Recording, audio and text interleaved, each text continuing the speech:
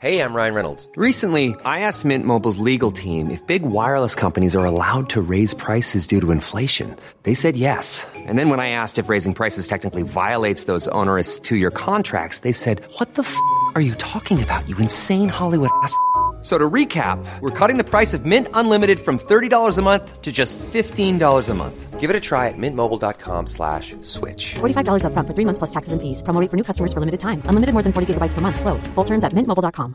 Many of us have those stubborn pounds that seem impossible to lose, no matter how good we eat or how hard we work out. My solution is PlushCare. PlushCare is a leading telehealth provider with doctors who are there for you day and night to partner with you in your weight loss journey. They can prescribe FDA-approved weight loss medications like Wegovy and Zepbound for those who qualify.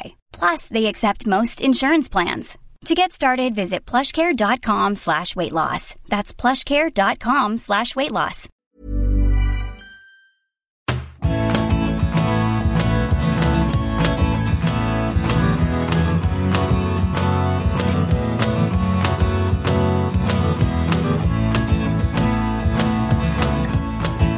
Hello, this is Graham.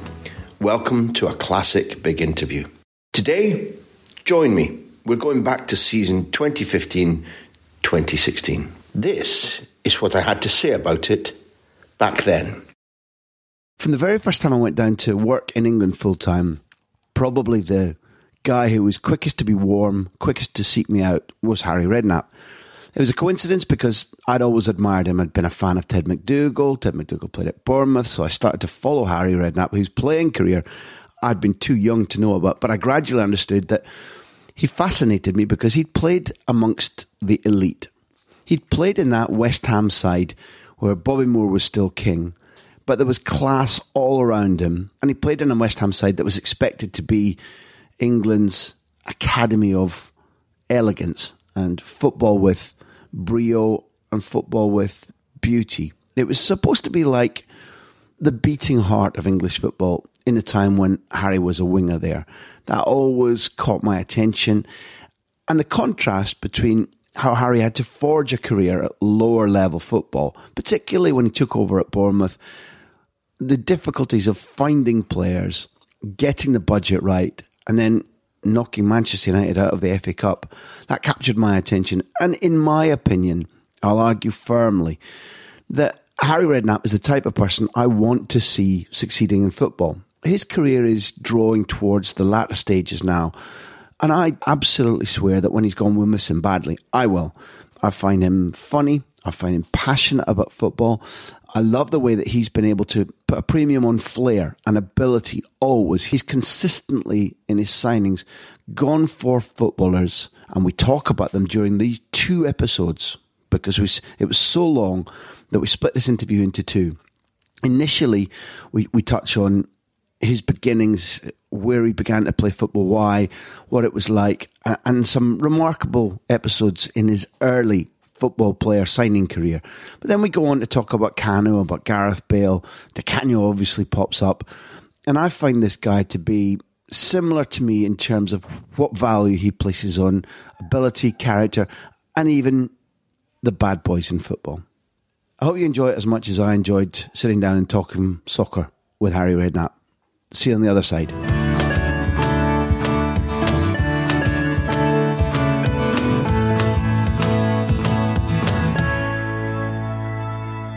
Harry, I've already said before we started taping this that I'm here because this series of interviews gives me the chance to speak to people that I admire. And what I've always wanted to come out of these podcasts is my love of football, and therefore speaking to somebody who spent a life in football as a talented player, as a tremendous coach, as a man of achievement, as a director of football, as somebody who understands the game passionately. It's a real pleasure to speak to you, so thank you very much. Good, Graham, nice to speak to you.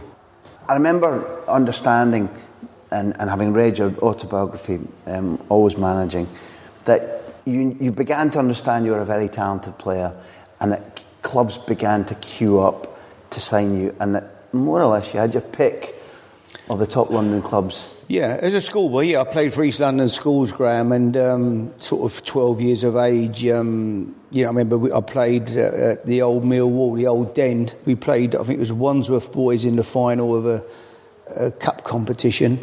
I remember walking off the pitch at the end and going down the tunnel at the old Den, and there was this very smart guy, overcoat on, looked like $1 million. His name was, it turned out he was Dickie Walker. Dickie was a centre-half who played for West Ham for years. A real character. But he left when he finished playing his playing days at West Ham. He didn't get offered a job, and he ended up scouting for Tottenham. So he asked me to go to, would I be interested? He said to me, is your dad here tonight? And I said, yeah, my dad's here. He said, I'm Dickie Walker, Tottenham scout. I said, oh, hello. He said, can I wait after meet you with your dad? I said, yeah, sure. So I can't wait to get changed. And he goes over and introduces himself to my dad and invites us down to Tottenham to meet the great Bill Nicholson, who was, Tottenham were a fantastic team. And so we go down, we get on the bus, get on the train, me and my dad, and Dickie meets us at White Hart Lane Station and takes us down to the ground, and we meet the great Bill Nick, and he said to me, hello, son. He said, Dickie tells me you play wide right. I said, yeah. He said, do you score goals? I said, not really, Mr. Nicholson. He said, well, I only know one good wide right player who didn't score goals, and that was Stanley Matthews. He said, I don't think you're going to be as good as him, are you? I said, I don't think so, Mr. Nicholson. He was right. And that was Bill Nick. He was a man of few words, but I spent the first couple of years training at Tottenham and used to go there during the school holidays, Tuesday and Thursday night. But during the school holidays, I'd go there and spend 6 weeks there training with the kids, and we'd be able to see Dave Mackay, John White, Danny Blanchflower, all the great players. And it was fantastic, You mentioned a name there that I grew up hearing about all the time. People who hear my accent might think it's Dave Mackay, but everybody who I ever listened to, and I never saw him play on television because he died young, was John White. John White, fantastic. People said he was an outstanding footballer. John White was an amazing player. He married Harry Evans, his daughter. Harry Evans was the assistant manager at Tottenham, was a lovely man, and John White came from Falkirk, was in the army, I think, and joined, he was at Falkirk and signed for Tottenham. He was amazing. And during the breaks, when I used to go there as a kid and train, Dave Mackay, they'd say, John, show us a few tricks. And we'd all sit round, all us kids, and we'd be sitting there after having a little bit of dinner, and John White would get the ball out. He could do anything with it. He was a magician with the football. But even just juggling with the ball, he was a master of the football. But his passing when he played, he glided around the pitch. He seemed to skim over the surface somehow, And Harry Evans gave me a pair of John White's boots, and the silliest thing I ever done as a boy at school, when we played, he didn't have any boots at one time, and I let him have the boots. I wanted him to play in the school team, and anyway, I never saw the boots again, but they were John's boots, and he was an amazing footballer. People have said that as much as he was an amazing footballer, he was also a charmer. He had a certain reputation of being attractive to ladies and living well off the pitch, but that was kind of... Yeah, I didn't... That was life in them days. Yeah, I didn't know that. I wouldn't have known that, Graham. I know he married Harry Evans, his daughter. The whole Tottenham team, that Tottenham team, I would think Dave Mackay was probably the best player ever to play for Tottenham. That seems to be... Ever? I would think he's the best ever Tottenham player. Tell me why. Dave Mackay had everything. He was incredible, unbelievable competitor, could play, could pass it, would go through a brick wall. I still think the best picture probably you've ever seen is the one with him and Billy Bremner, where he's lifting Billy up and Billy's looking at him, and Billy Bremner was a great player as well. But Dave Mackay's got Billy Bremner off the floor, lifting him up by his shirt, Dave was a colossus. He was like two men. I used to go and watch the European games in them days as a kid at White Hart Lane, and Dave Mackay would just go through tackles, he'd hit passes, he'd hit shots, he could do everything. He was just incredible. This isn't a direct comparison, but the other guy who stands out in descriptions like that I never saw was Duncan Edwards. That when people speak about this extraordinary ability to do everything on the pitch, to be quicker, to lead, to win the ball, to use the ball, are there any comparisons there? They would be very similar. I mean, I saw Duncan Edwards' last game.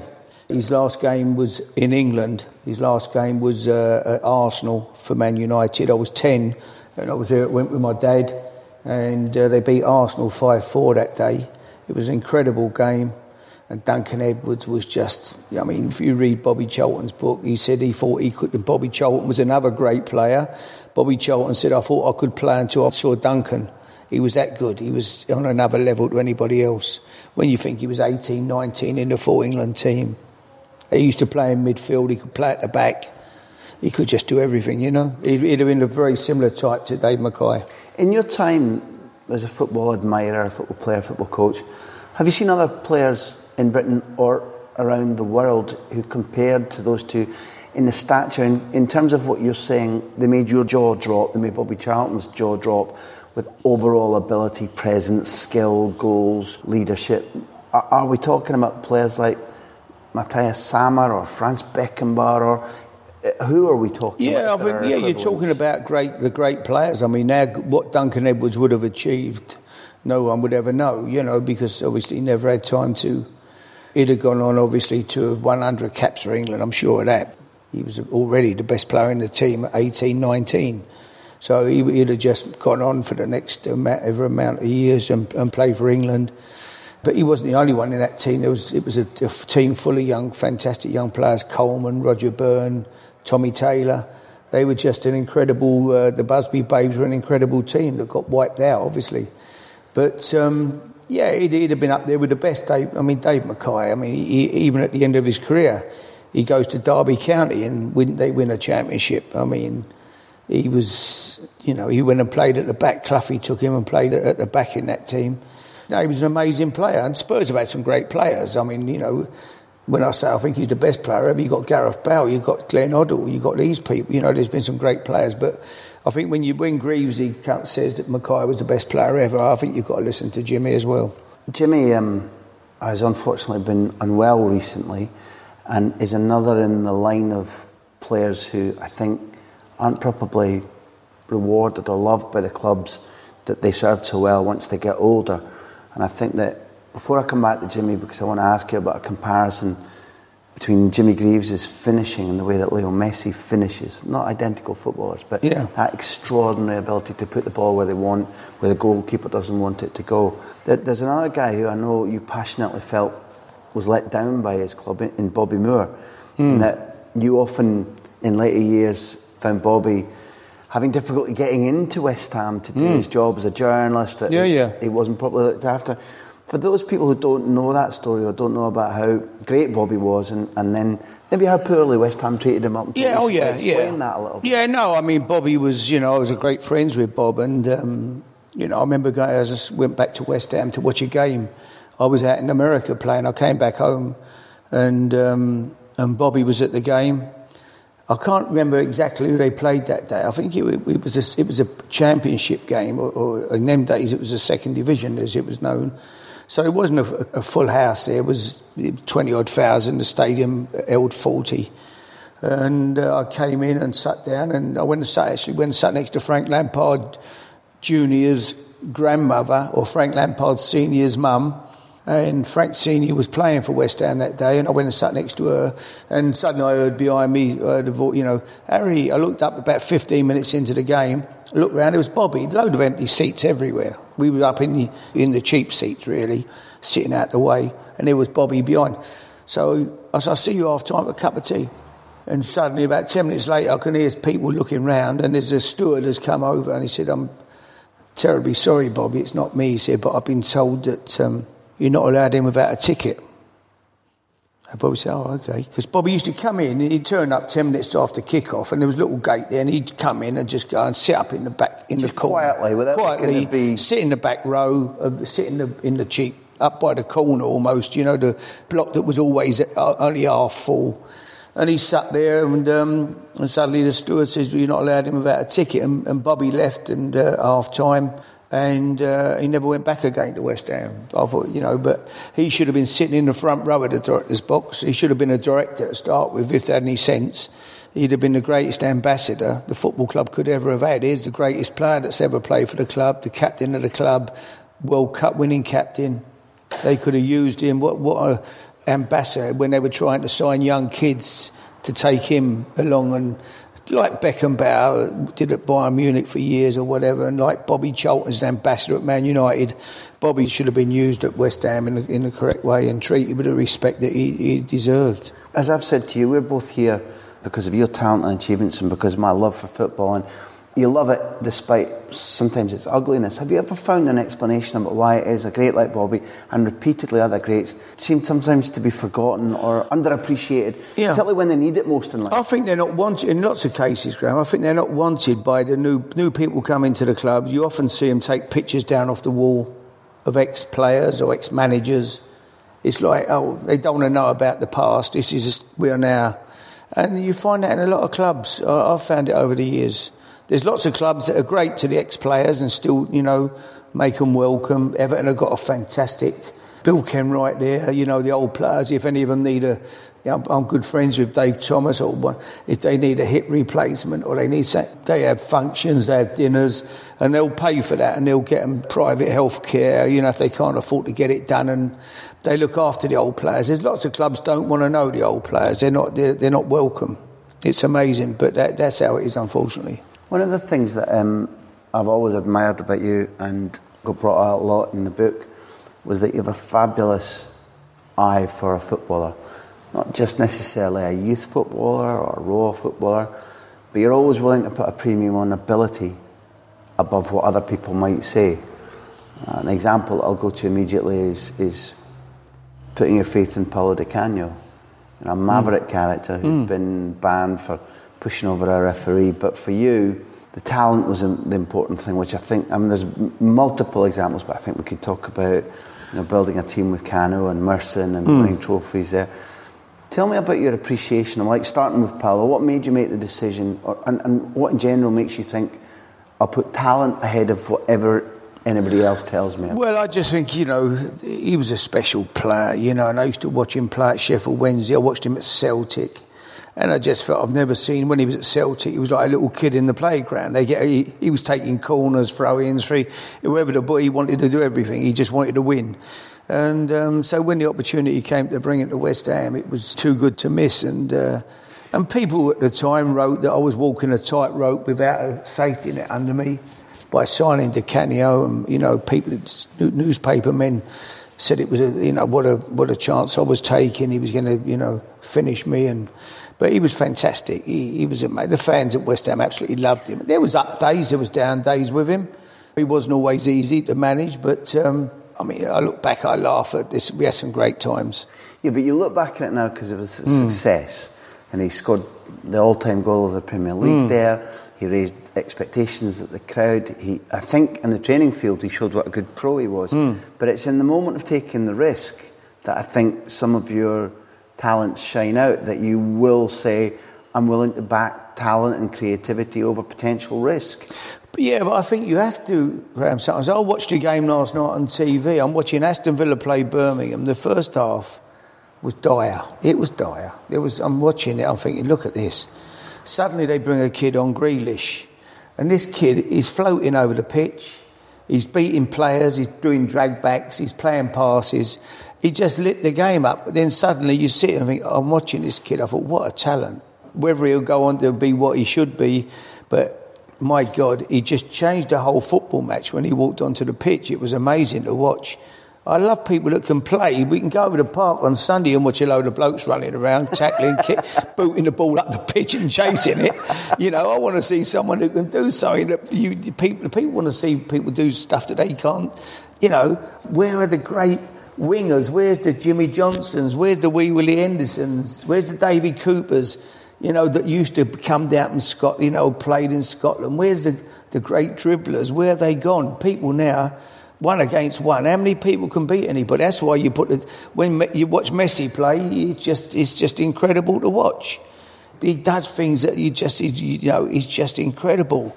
And I love watching people that can do stuff, that can beat people, that can dribble and do something that the average man in the street or the average Sunday morning player can't do. I feel that change, I think, began in the middle 70s as you were moving from being a successful player at West Ham, a winger, into management. The ones I admired who got me excited at the time were players like Duncan McKenzie, Peter Barnes, Frank Worthington, Alan Hudson was a different style of player. Yeah, Huddy was a fantastic. But they were being ignored then, Harry. I know. Even then. Tony Curry. Alan Hudson.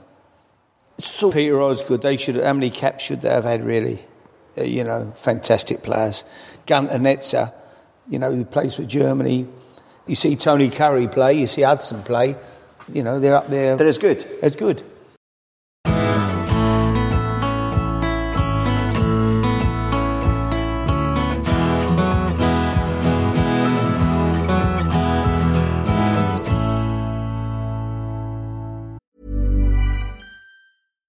One size fits all seems like a good idea for clothes until you try them on. Same goes for healthcare. That's why United Healthcare offers flexible, budget-friendly coverage for medical, vision, dental, and more. Learn more at uh1.com.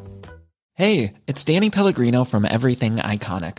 Ready to upgrade your style game without blowing your budget? Check out Quince. They've got all the good stuff, shirts and polos, activewear, and fine leather goods, all at 50 to 80% less than other high-end brands.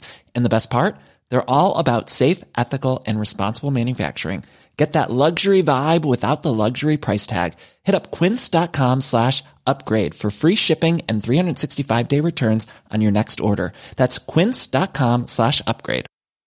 Many of us have those stubborn pounds that seem impossible to lose, no matter how good we eat or how hard we work out. My solution is PlushCare. PlushCare is a leading telehealth provider with doctors who are there for you day and night to partner with you in your weight loss journey. They can prescribe FDA-approved weight loss medications like Wegovy and Zepbound for those who qualify. Plus, they accept most insurance plans. To get started, visit plushcare.com/weightloss. That's plushcare.com/weightloss.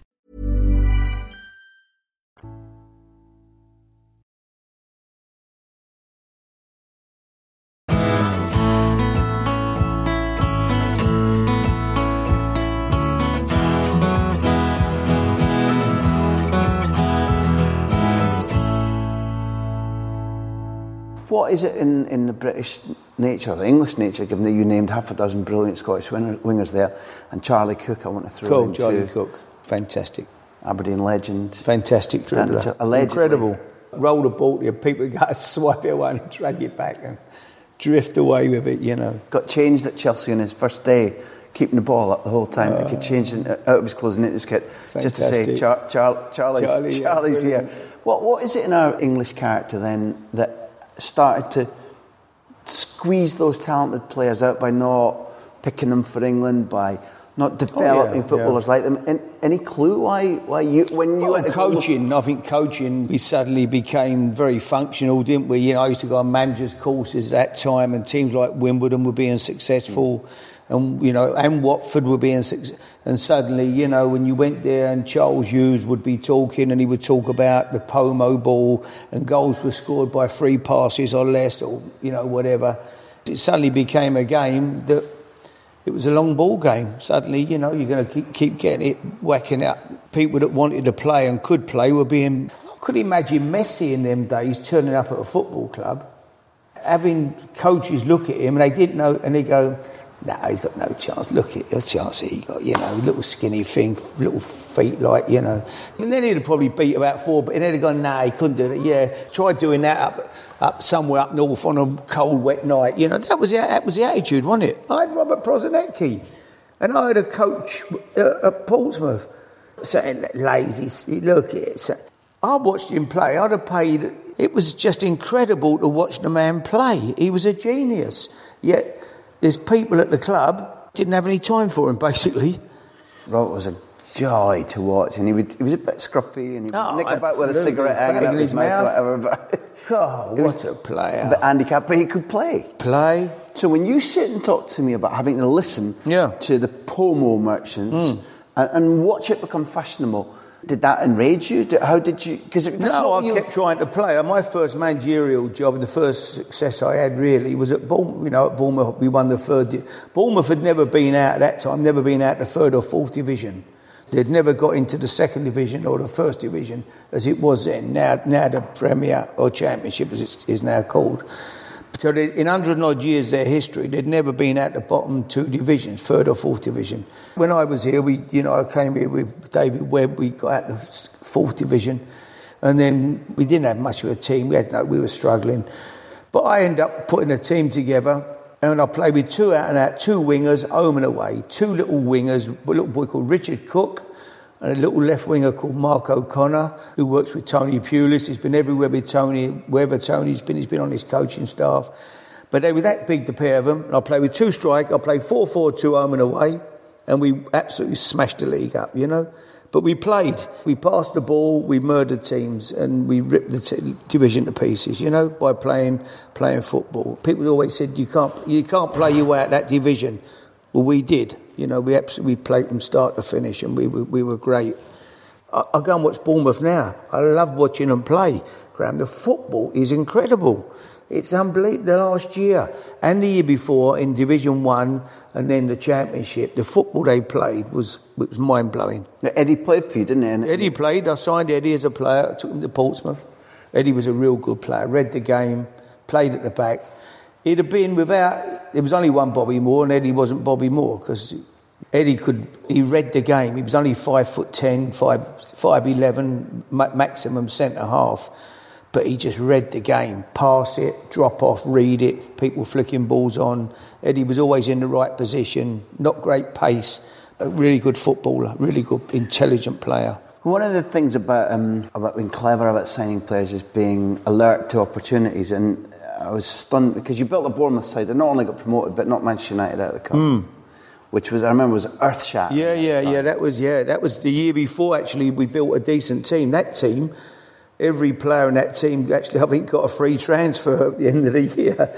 But for some reason on that day, we turned in an amazing performance. But the following year was when we built a team that actually got us out the league. New team. Just recall to me then, that one of the stories which shocked me most in the book was about Mark Newson. Mark Newson, yeah. And benching him from under the nose of Barry Fry. Yeah. They got quite annoyed about it. Yeah, Barry did. My chief scout at Bournemouth at the time was a boy called Stuart Morgan. He knew that non-league better than anybody. When he was an ex-manager of Weymouth and Dorchester, and when he was manager of Weymouth, he signed people like Graham Roberts, Tony Agana, Andy Townsend, Sean Till, all went on to play in, obviously in the top division. He had a great eye for a player, Stuart, and he worked for me at Bournemouth as my chief scout. And he came to me one day, he said, Harry, there's a boy at Maidstone. He said, Mark Newson. He said, he's different class, absolutely different class. He said he should be playing way higher, playing non-league football. I said, well, what's the situation with him? He said, well, I don't know, I think he'd probably be about 40 grand. I don't know if we can afford it, but I'm telling you, it'd be a real good buy, We might get him for a bit less. Anyway, a couple of days later, Stuart comes in, he said, I can't believe it. I said, what's happened? He said, he's gone to Tottenham. Mark Newson, the boy at Maidstone. Because we was on it then trying to do something. I said, look, I'll go and watch him next Tuesday. He had a game or something the following week, and I said, we'll go and watch him at Maidstone or wherever. I said, I'll come and have a look at him. He said, it's too late, he's gone to Tottenham. Anyway, he said, no, he's only gone for a week. They've took him for a week on a week's trial. Right, he said, he's playing tomorrow in Tottenham's reserves. He said, they won't let you in, your manager, they won't let you in. He said, but I'll get in. He said, it's behind closed doors thing. He said, but they're letting there's some scouts in, but I don't think they'll have managers there. But he said, I'll go and watch the game. Anyway, he come back. He said he was the best player on the pitch. He said, they've got no chance. He said, Tottenham will buy him. He said, he was different class. Anyway, that night I get a phone call from a fella called Bill Williams. Bill was an ex-centre-half for Gillingham who went to America. And when I was out in America, Bill was at a club that folded up, and we did him a favour, Bill, and we helped his club out a little bit, and one thing and another when I was at Seattle. Anyway, Bill rings me up. He's the secretary of Maidstone. So he says, Harry, he said, hello, Bill. I said, how you doing? He'd been, played at the same time as me, big centre-half. He said, all right. He said, I hear you're after Mark Newson. I said, yeah, but it looks like he's going to Tottenham, doesn't it? I said, he's been at Spurs yesterday or today and played well in their reserves. He said, I'm just marking your card. He said, he's not on a contract. He said, his contract is in the drawer. He said, he's on the dole. So he says, he's a non-contract player. He can go anywhere. He said, he's not registered. He's on like a week to week, I said, you sure? He said, yeah. Anyway, look, here's his phone number. If you want to give him a ring. He said, you might be able to do something. He said, but don't do anything till tomorrow morning. He said, because I'm going to South Africa to live with my daughter. if they find out Barry Fry, he said, they'll shoot me. He said, they'll be round. He said, my life will be misery. He said, don't. So give me time to make one get on the plane to South Africa. He said, don't tell him anyway who's told you. I said, no, don't worry, Bill. So next day I ring Mark Newson up. Or that night, sorry, I ring him. Late at night. Mark, I said, look, well, he said, I'm at Tottenham, Harry. He said, I think they might sign me. I said, look, just come down and have a chat with me. He said, well, we've got a day off tomorrow. He said, because we had a reserve game this morning. I played at Tottenham. He said, I'll be off tomorrow. So I said, well, jump on the train. We'll pay your fare. Come and talk to us. So he jumped on the train, come down. When we took him to a little Italian restaurant, I said, look, Mark. He said, but Tottenham, I think Tottenham are going to take me, Harry. I said, but look, you ain't going to play there, Mark. I said, you're going to come here and play. You ain't got a job. You're on the dole. You need to work. Come here and play for me. I said, we'll give you 200 quid a week or whatever it was at the time. Anyway, I wouldn't let him go till he signed. So in the end, he agreed he's going to sign. He didn't ask about the fee or anything. He agreed to sign. So I ring. Is that doing your recording in? I'll lock him in. They're nuisance. It's maybe me. So I signed Mark Newson, and so I ring Barry. Got to ring Barry Fry now to give him the good news, right? So I ring Mr. Young first of all at the FA, and I said, Mr. Young, I said, have you got a Mark Newson registered from Maidstone? No, Harry. He said, no. Mark Newson, no. He said, no, he's not on a contract. I said, what does that mean? He said, well, it means he's not on a contract. He said, he's free. At this time of year, he can sign for anybody. He said, he's a free agent. Okay, thank you very much. I just wanted to confirm it, So anyway, we signed Mark. I ring Barry up. Barry, I said, it's Harry Redknapp. Hello, H, how you going, son? He said, all right, going all right. I said, yeah, going all right, Barry. I said, listen, I've just signed Mark Newson. He said, no, I know you've been interested. He said, but he's going to Tottenham. He said, it'd be 200 grand. He said, and plus some add-ons, on appearances and that. I said, no, I've signed him. He said, what do you mean you've signed him? How can you sign him? We ain't agreed a fee and we're going to get 200 grand from Tottenham up front. I said, no, but I've signed him. I said, he was a free agent, so he now belongs to Bournemouth. I said, he wasn't on a contract, Barry. I said, so should have had him on a contract, really. He said, you bastard. He said, I tell you now, Redknapp, he said, you've had it. I went, unlucky, Barry. I said, you should have had him on a contract. Put the phone down. 5 minutes later, the phone goes. It's his chairman. What's his name? Chairman. He was also the chairman of the league, of the Vauxhall Conference. Anyway, he rings up. Jim, suddenly, anyway, the guy rings me up. Harry said, I'm so sorry that Barry has spoke to you like that. I really do apologise. We don't do things like that at Maidstone United Football Club. He said, he's out of order and please accept my apologies. He said, but look, okay, we made a mistake. You're being very clever. He said, but let's come to a gentleman's agreement here and let's sort of fee out now and let's all, get it sorted. I said, I'm sorry, Jim, there is no fee. I said, he wasn't on a contract and we've signed him. He said, you dirty bastard, he said to me. And he started saying he was worse than Barry, what he was going to do to me. I went, sorry, Jim, unlucky, you should have had him on a contract. Put the phone down. Next day, there's 3 of them. I'm in the office, me and Brian Tyler. Brian was my pal. Brian got killed in 1990 when we was out in the World Cup in Italy. I was in accident with him, but Brian was a chief executive. He was the ex-captain of Aston Villa. He was a great fella. So me and Brian's in, suddenly the secretary's, Harry, there's 3 fellas just turned up from Maidstone United. I said, no, really? She said, yeah. Barry Fry, the chairman, there's another great big bloke with them, right? They brought some big geezer with them. Me and Brian shot across the pitch. Out the other, I said, get someone to drive our car around the other way. About 3 o'clock in the afternoon it was. Me and Brian, they drove the car around and we legged it away, me and Brian, left them roasting. People don't know the perils of signing cleverly, do they? The risks you take. So that was that one. Anyway, he came and played. He was my captain when we won the league that year, and we ended up selling him to Fulham, I think, for £300,000 or something, about 4 years later. You consistently do this because you pick players who you think are going to be good for the team but entertain the fans. who'll help you win, and who you then go on and make your club a profit on. Yeah. Crouchy would be an example, wouldn't he? Yeah, Crouchy was, we bought Crouchy. Crouchy, when he came to Portsmouth. But Crouchy was a good signing. But I've had some funny ones over the years. You know, I took a boy called Cole Richards from non-league, from Enfield. He was playing for the England non-league team against Wales at Nuneaton. So it was Bank Holiday Monday, and Sandra said to me, it was a lovely day. She said, where are you going? I said, I'm going to Nuneaton. She said, oh, it's a lovely day. You got to go there for? So I was looking at a player there, and up front he played.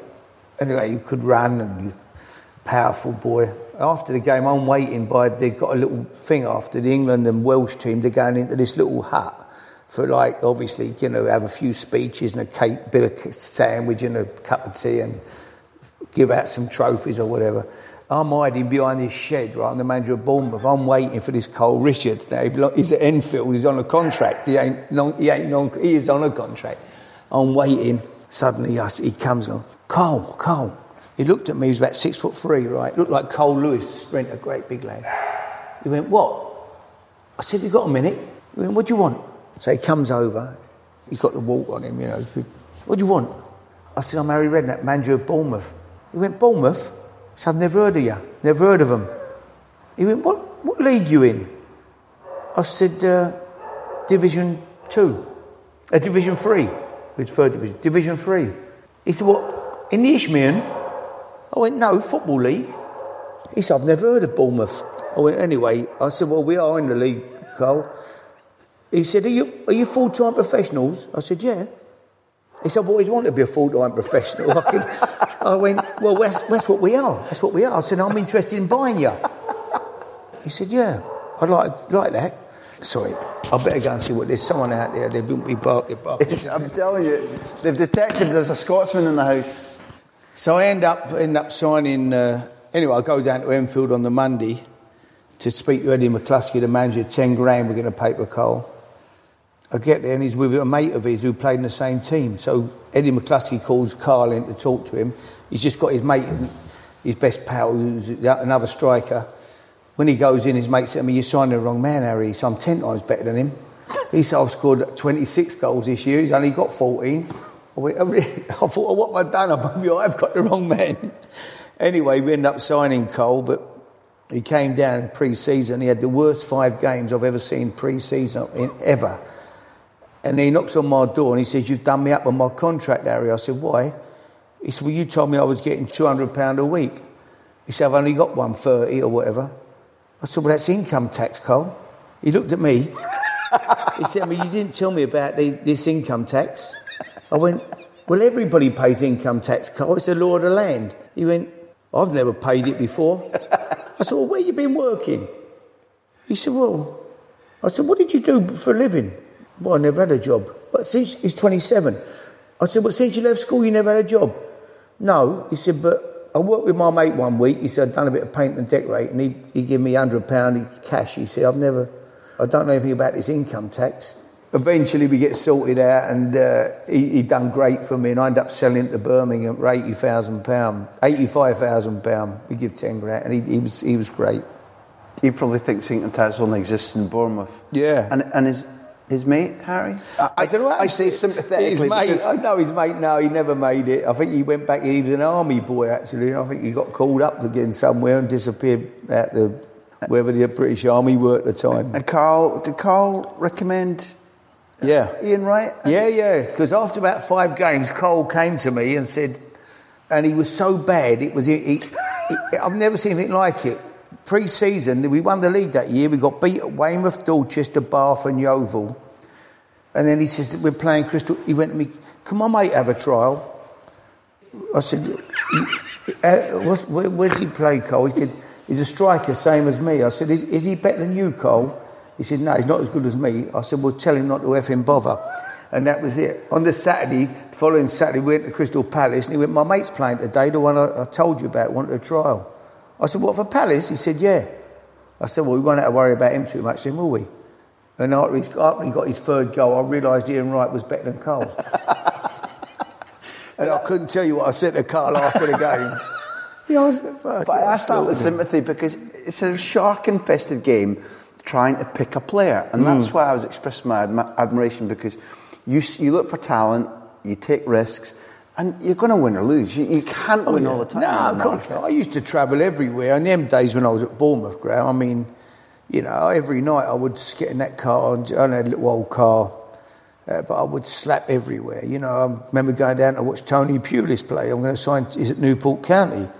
And getting all the way down there, rained all the way. I thought, is the game on? Is it off? It was games getting called off everywhere. The roads were flooded. And I finally get there, 7:20, and I walk in this little hut and have a cup of tea with the other scouts. And who's sitting in there is Tony Pulis having a cup of tea. I've gone all the way to watch him. So I end up tapping him up instead, you know. And so I said, would you be interested in coming to Bournemouth? He said, yeah, I'd love to, you know. Took him out on a free. They wanted to get rid of him. I don't think the manager wanted him out. I think it might have been Colin Addison at the time or someone.